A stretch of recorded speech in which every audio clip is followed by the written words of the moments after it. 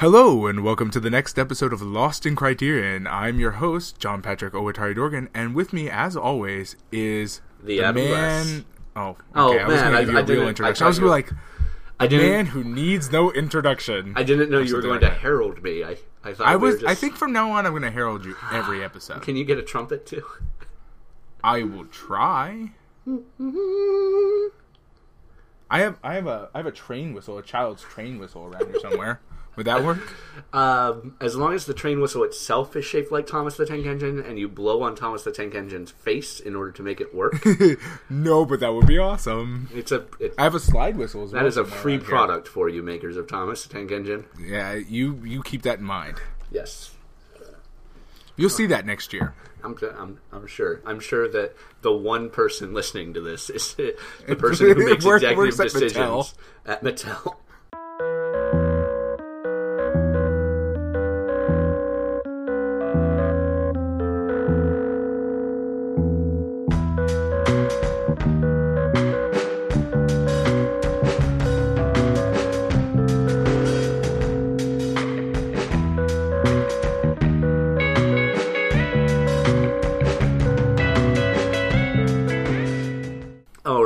So this week we are talking about Henry V, what year was it? 1944 edition. This is Laurence Olivier's directorial debut. Oh, sorry. Go ahead. Sorry. What I was gonna say is, you know what I think they should do with the Criterion Collection from now on? What? Anytime there's a movie that has been remade more than one time, they should just include every single version back to back. Oh, that would make people watching them like we're watching them want to kill themselves.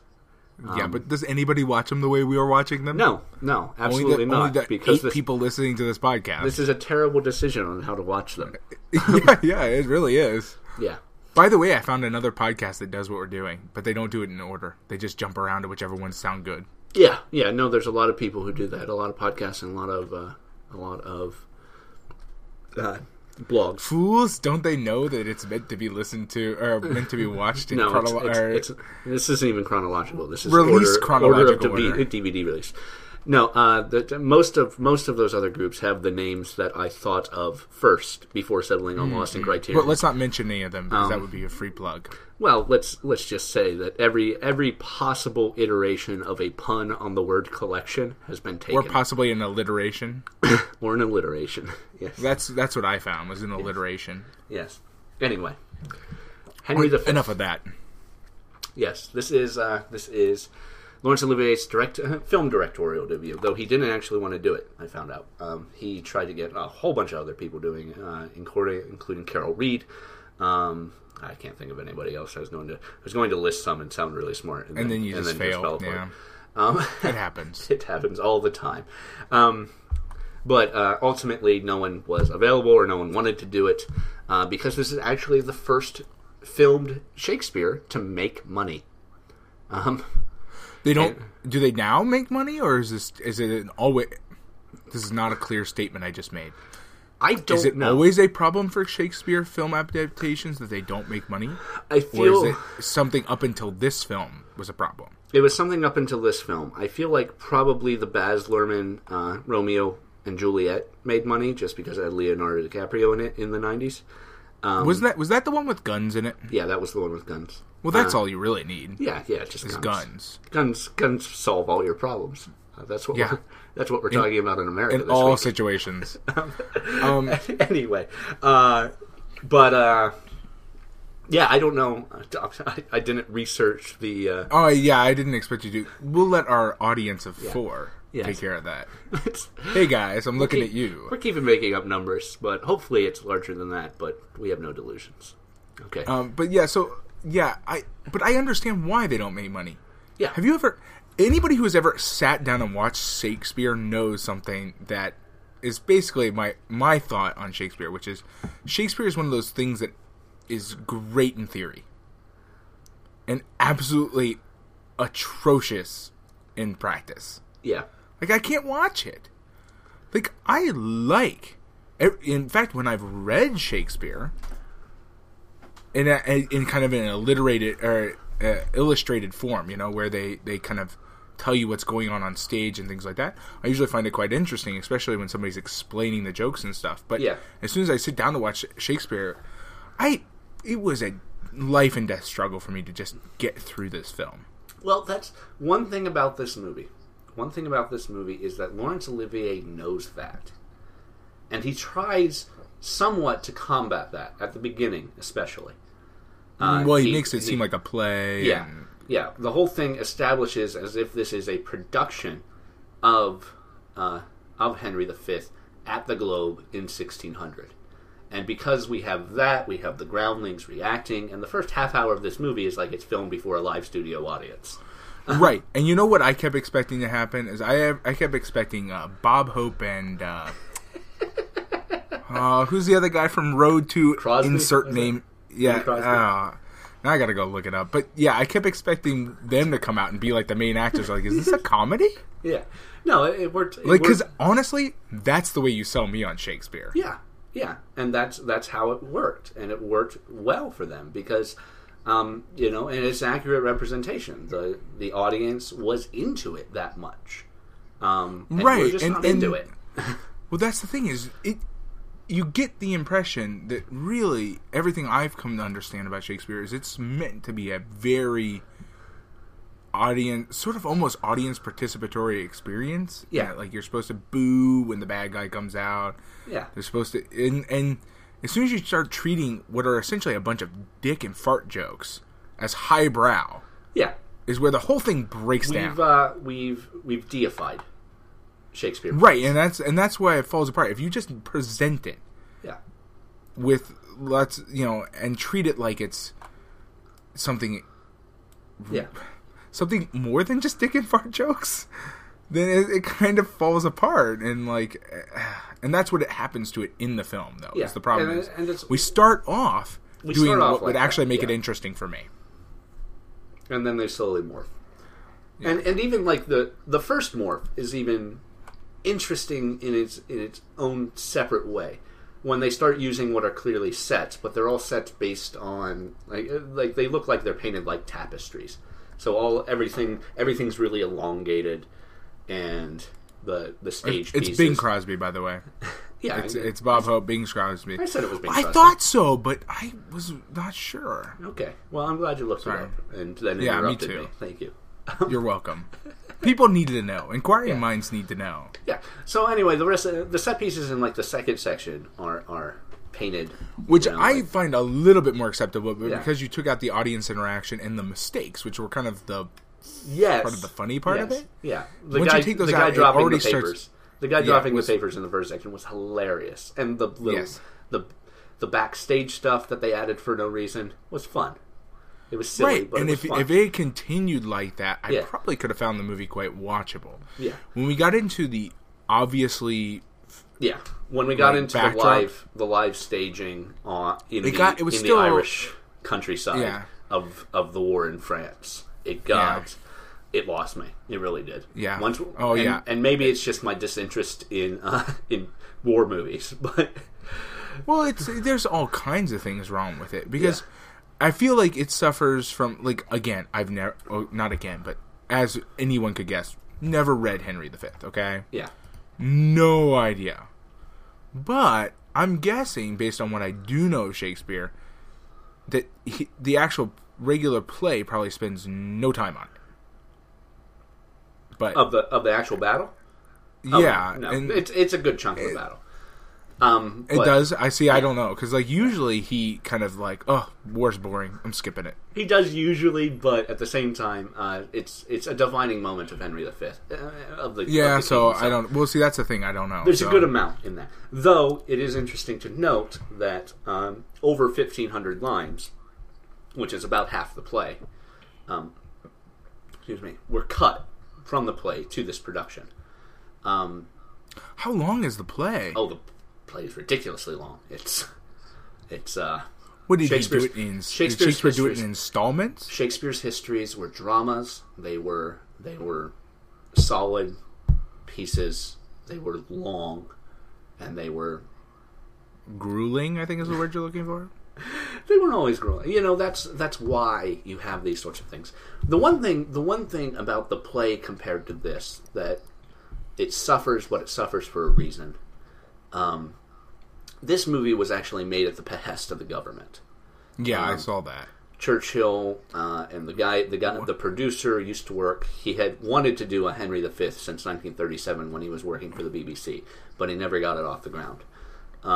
So when he found himself as a minister under Churchill, he pushed for it and got this made. And it was made as a sort of, hey, we're British. This is how awesome we are. Yeah, it's supposed to be a morale booster, right? Yeah. But the issue I have with it is, and I understand why it would be a morale booster. Yeah. But, man, I would have spiced it up a little bit. Well, that's the thing. You know, Shakespeare and a lot of his histories do suffer because he edits and he censors, because the people he's producing his history plays for, the people actually financing them, rather, are the descendants of the people he's talking about, more or less. Right. I mean, that's why, for instance, the British kings get the British royalty gets a sort of upper step in, like, Macbeth. Yeah, see, I was wondering, I played a was lot watching nicer it, and I than they was were. like, man, that doesn't seem very accurate. But in Henry V, he plays some of Henry V's more notorious parts. Henry V was a very bloodthirsty guy, and in the actual play, that gets stage time. You know, it doesn't get it in the movie. But it doesn't get it in this movie. It doesn't get it in this movie because anything negative about Henry V gets reduced, right, because that's in this movie. Considered, that's taken as something negative about because the British. The king is Britain, and so we're trying. And you know, this was produced around the same time. I think it might have been released just before, just after D-Day. So it was a time. I thought it said I think they said in the Wikipedia that it like almost coincided with D-Day. Yeah, that they were practically the same. Like, it was meant to be shown after the invasion. Yeah, like as they're marching through France. Maybe I don't know. but yeah, I mean, this makes a lot of edits, and unfortunately, it flattens the play to me. You know, and since I've never seen the play, I don't know. Yeah, I've never seen it. I don't know I've read what it's I've really never like. seen it, but I now know that I probably don't want to see it, because if it's 3 or 4 hours long, if it's like this but twice as long. Yeah, whew, man. Yeah, that's a lot to ask. Yeah, and one of the once we get down to it, when we get to the battle scenes, one of the only points of comic relief is the guy doing stage Irish, Captain McMorris. The ridiculously, purposefully terrible Irish accent. Yeah, which, oh god, he's supposedly that character is the first, because that's how Shakespeare wrote him, mind you. But that's how it's supposedly one of the first cases of the stage Irish persona that has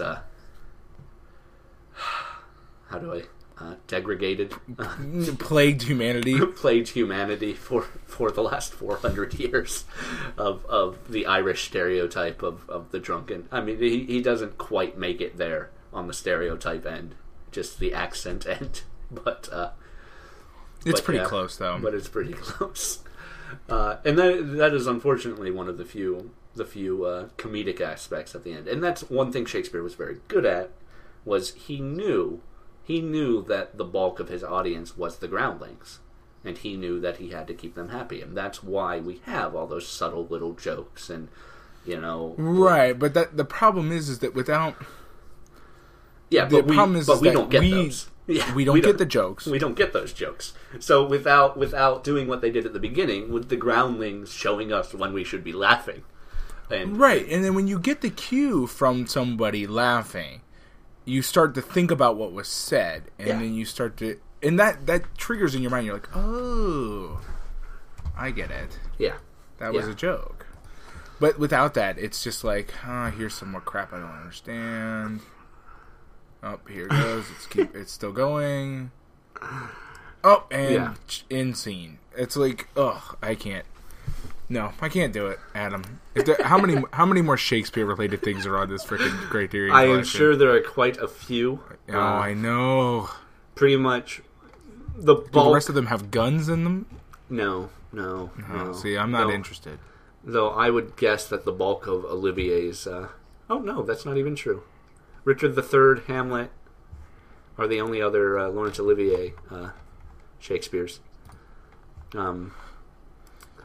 But yeah, I don't even know how to go about checking the Criterion Collection for a writing credit for Shakespeare. Yeah, exactly. It's not even worth it. We'll just find them when we get to them because I'll know because I won't understand and I'll be sleeping. That was a terrible laugh, but I loved it. I mean, because this reminds me of like, it pulls me back to like high school English class. Yeah. Like AP English class. Well, if you think this pulls you back to high school English class, wait till the next movie. 2 episodes two episodes from now, we get to talk about Lord of the Flies. But which will really pull you back. I do want to say that this being Olivier's first film directorship, and him really not wanting to be the director because he looked at like 5 different guys before finally it looked like he was the only way. Or he was the only one available. He did a lot because he had directed stage plays before, and obviously he is a longtime stage and film actor. But he really didn't even when they're shooting this as a stage play, he's not shooting it like it's a stage play. He's not directing it like it's a stage play.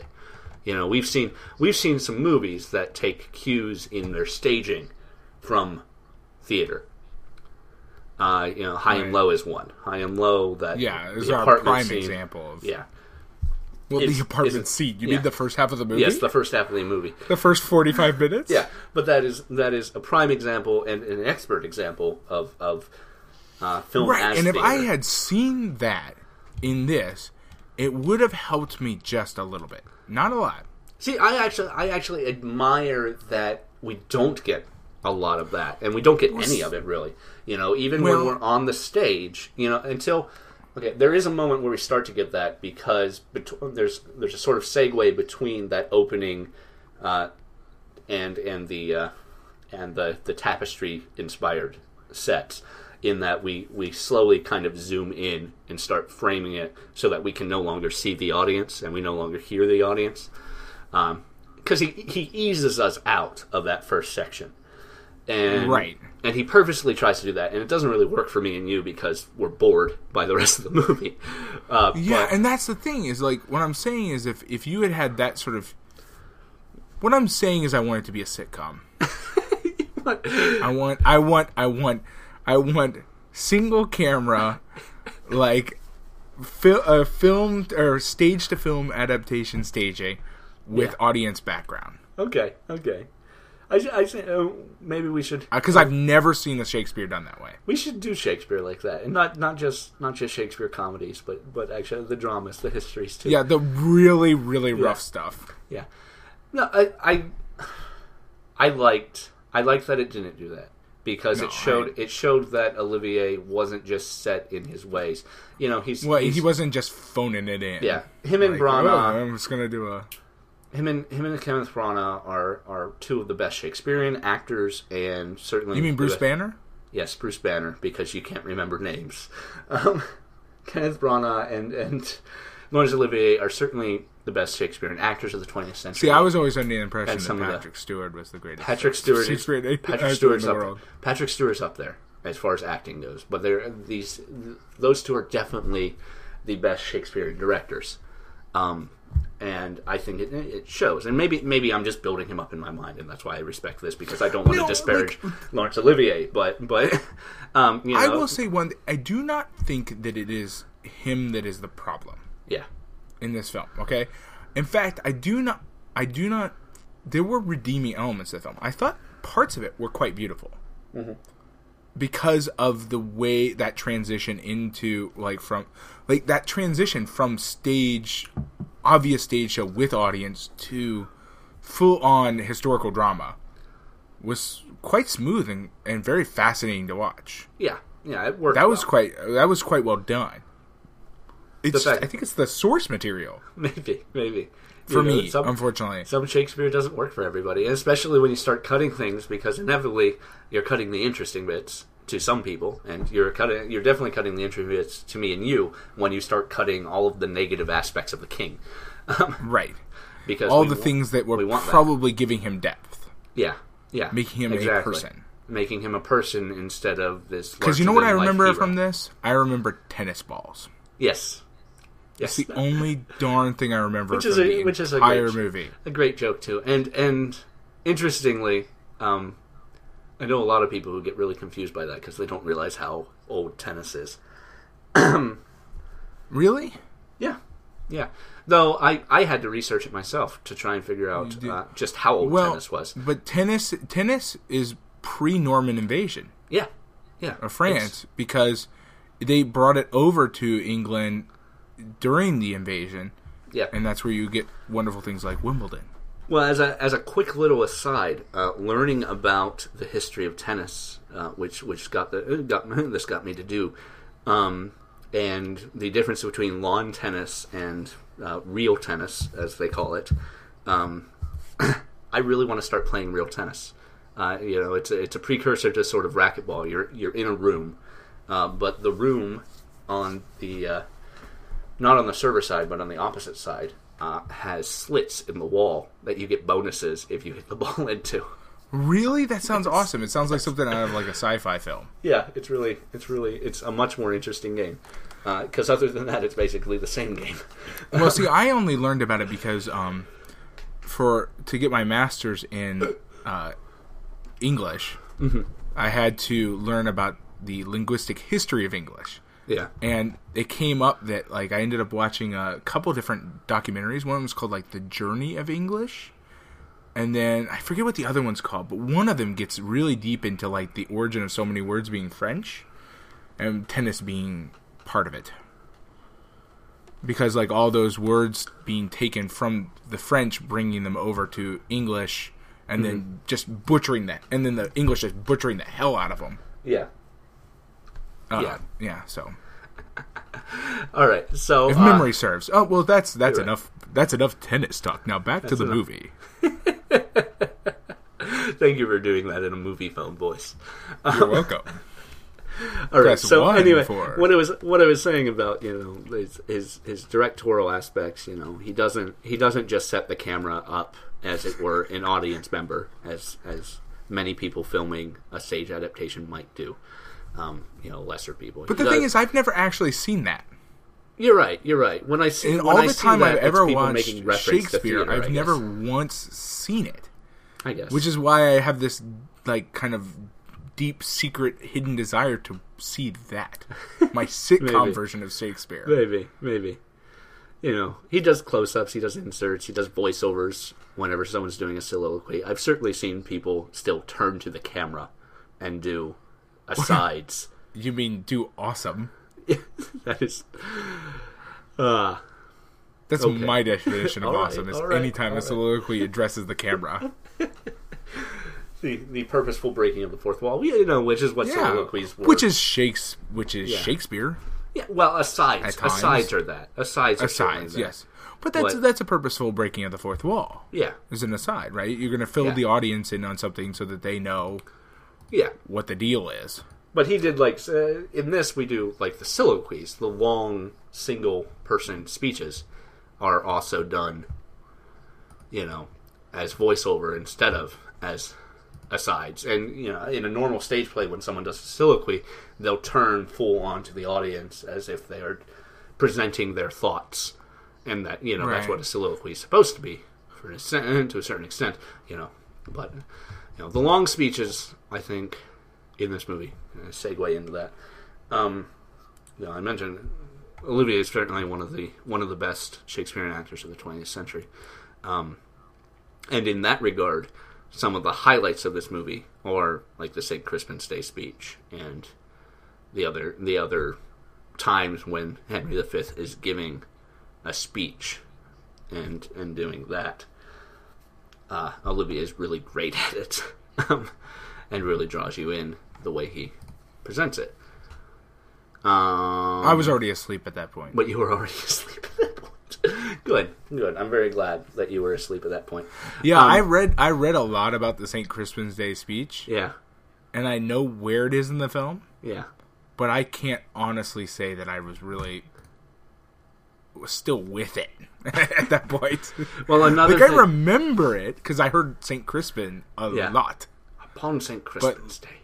But like by that time, man, you were out of it. I had drifted way out. Like I do not even remember what I was thinking about. Well, but it was not St. Crispin's Day, that's for sure. Another thing you probably slept through, though, was one of my favorite bits, kind of later in the movie, where they did the horse top duel. Oh yes, I certainly missed that. Yeah, there was sort of almost a joust, but not really. They were fighting with swords on horseback, and it was very impressive. Because it wasn't, well, they're fighting with swords on horseback. Do I need to define why that was impressive? No, you don't. No, because it's impressive because that's what they were doing. Right. Add a couple machine guns and some explosions. Yeah. It was well choreographed. Got a John Woo film. Yeah. Yes. And that was toward the end, but there's that that solid 40 minutes of just the Battle of Agincourt. Which, is greatly filmed, and the way it's shot, you can tell it influenced Kurosawa and how he filmed battle scenes, and I'm just not interested in it. No, one of the only things that got me interested is after, during it, I started reading the Wikipedia. Yeah. And I guess they mentioned that you got the extras got an extra some amount of money if they brought their own horse. Yes, I did read that. They made an extra £1 a day if they brought their own horse. Which I think is just the funniest thing I've ever read. I think it would be less funny if it weren't being filmed in Ireland under British rule. Because then it just feels like, that's Irish. We'll give them, we'll throw them a bone. But, right? Yeah, give them £1 a day for their horse. The question is how much does it cost to keep a horse circa 1944 in Ireland? I don't know. Were they actually screwing them over? Maybe. I don't know. I assume that the Irish always had horses because cars still haven't made it into the country, and now I'll disparage Ireland. Start talking in McMorris's Irish accent. What was? Somebody mentioned. Oh, I lost it, but yeah. I'm sorry. Perhaps I distracted you. Stop it. I'm going to. Absolutely. Please. No, it's something about horses. I don't know. It's a thought I had earlier today, and it's already gone. A thought you had about horses earlier. Yeah. Was it that horses are pretty? No. It was about horses. Who said it? Oh, no, it wasn't a thought I had. I remember, but I've been thinking about it. It came from one of the movies we're going to watch next. Okay. We talked about what the national animal of Costa Rica will be. Oh, yes. It's the horse. It's the horse. And then I've been thinking about that all day. Yeah. For those of you who are not aware, the next film we'll be watching mentions horses at some point.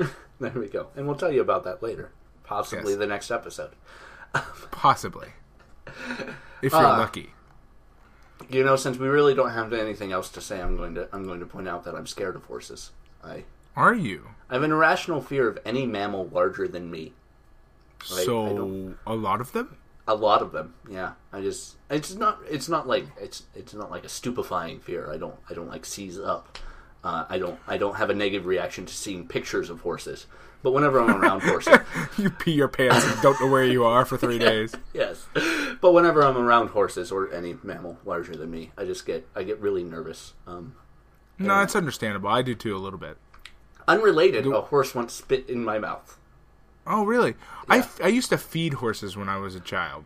Yeah. We used to. My babysitter used to drive me and my sister out to a farm. Yeah. Oh man, this sounds weird. And we used to feed crab apples to the horses. I'm glad that's how the story I ended, know. I but thought that I'm was worried. going to go to a I'm weird worried about place. the pause.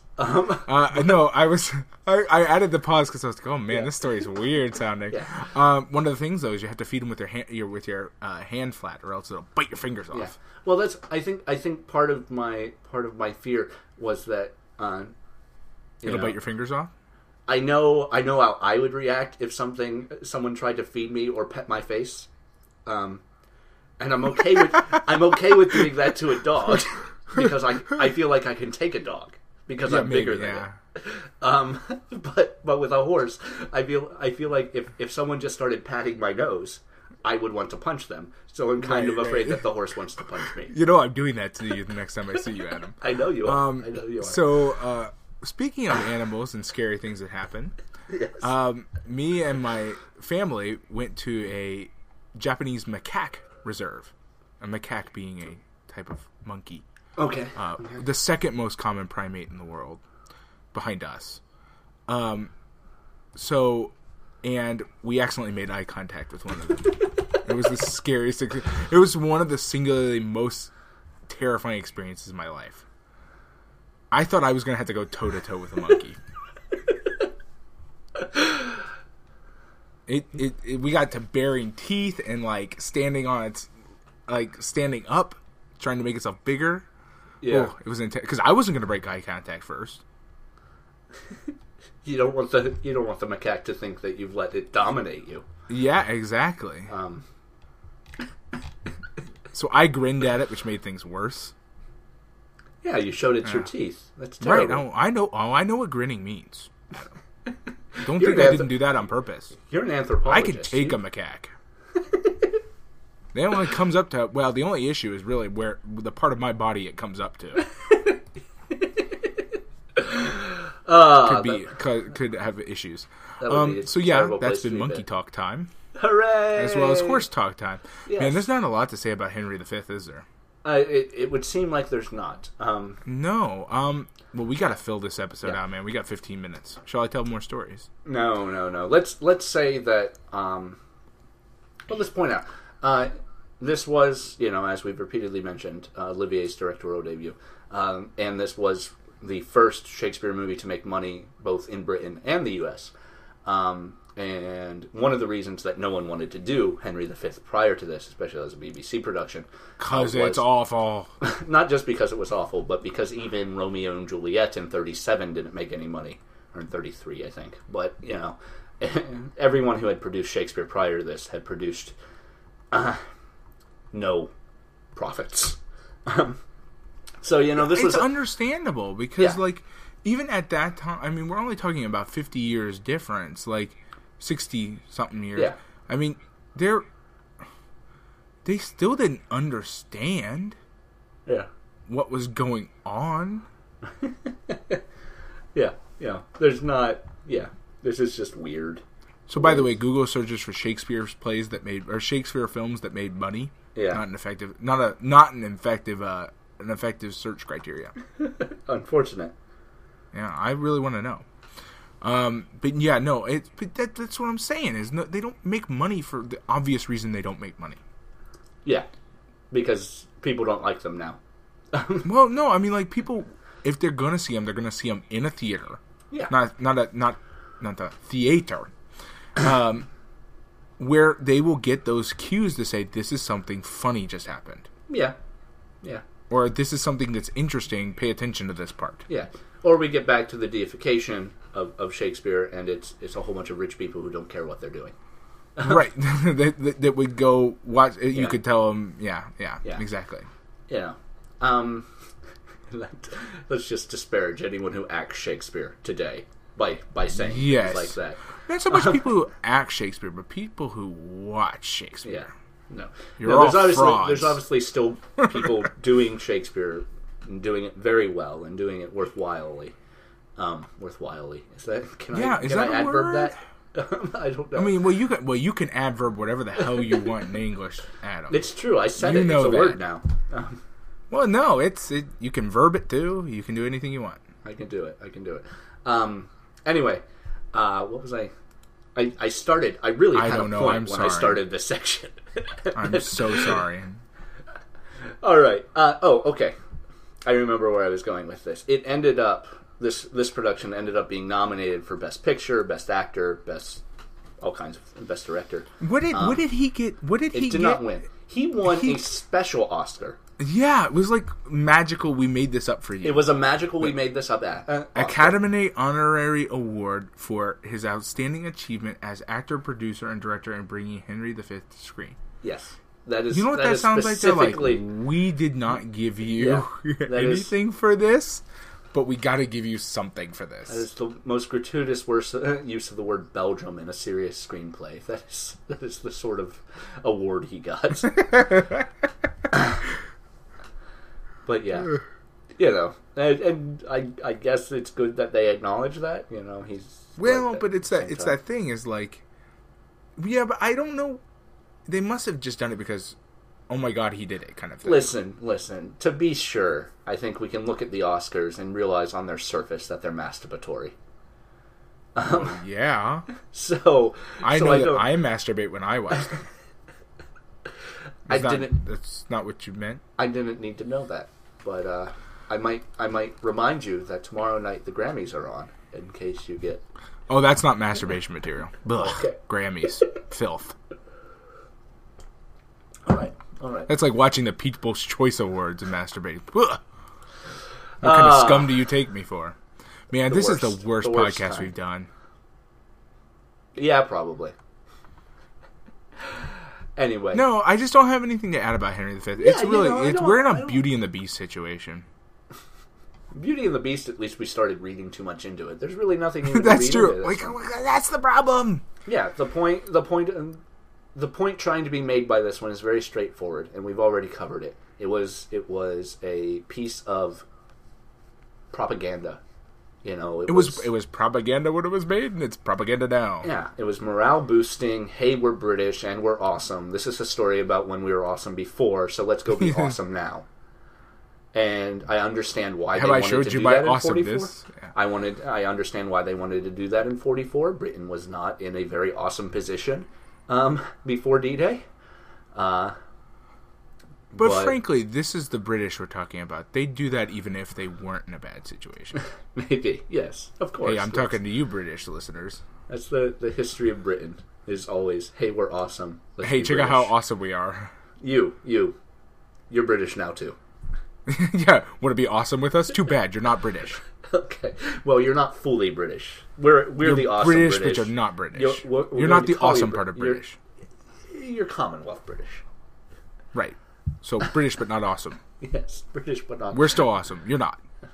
And we'll shoot you if you try to decide against that. Have you seen my rifle? Yes. Well, actually, it's not a rifle. Not yet. Well, no, not at this point. It's just a tennis ball. And that's how the war was won, with tennis balls. With tennis balls. Agincourt, they just started launching tennis balls at all of the French archers and everyone. You know what I think the problem with why people don't understand that tennis is that old is because you imagine it's not the racket. The racket's fine. Yeah. It's the fact that the modern tennis ball seems incomprehensible as something being old. Yeah, because it's so artificial in its yellow fur. Yeah, exactly. Yeah. And that's why people can't deal with it. Yeah, exactly. Like we imagine this box of tennis balls that King Henry V gets being like the what's as the, this what's like the iridescent. What's that brand that makes tennis balls? I forget what they're called.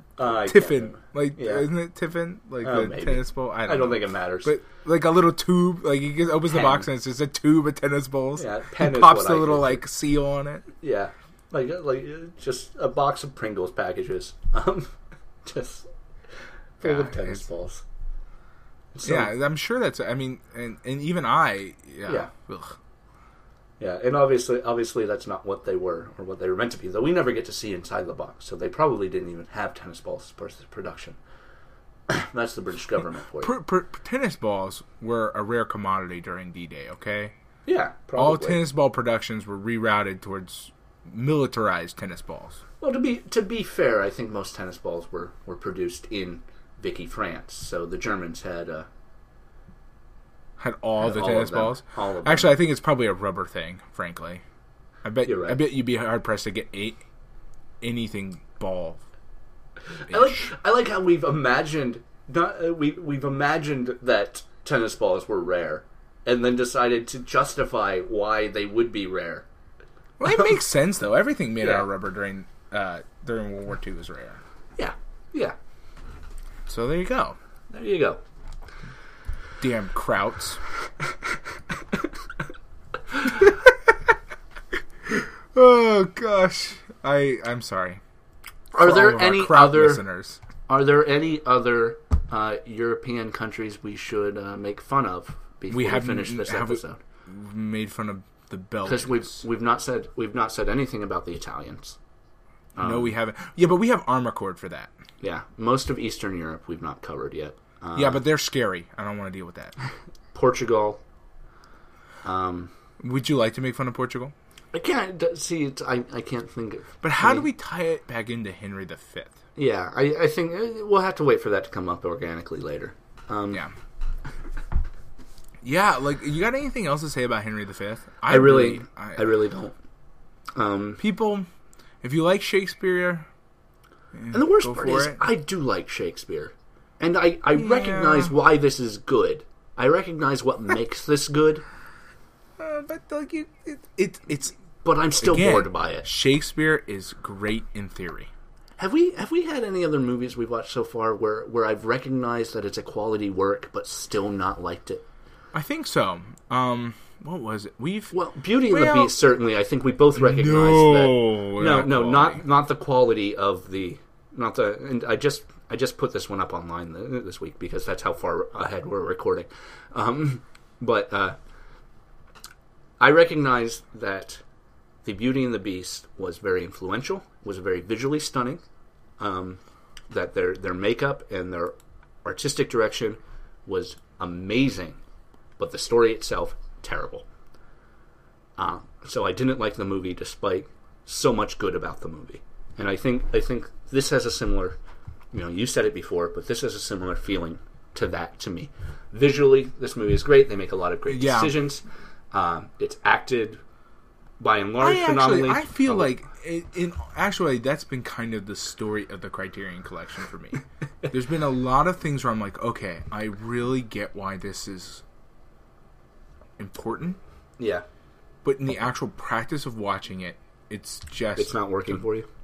It's just grueling most of the time. It's like I can see why somebody sat down in a theater 30, 40, 50, 60 years ago and saw it and said, I want to be a filmmaker. Yeah. Because I saw this and this was amazing. But then when you sit down and you're watching it in your living room and you're like, it's a really nice day outside. Hey, is that a bird?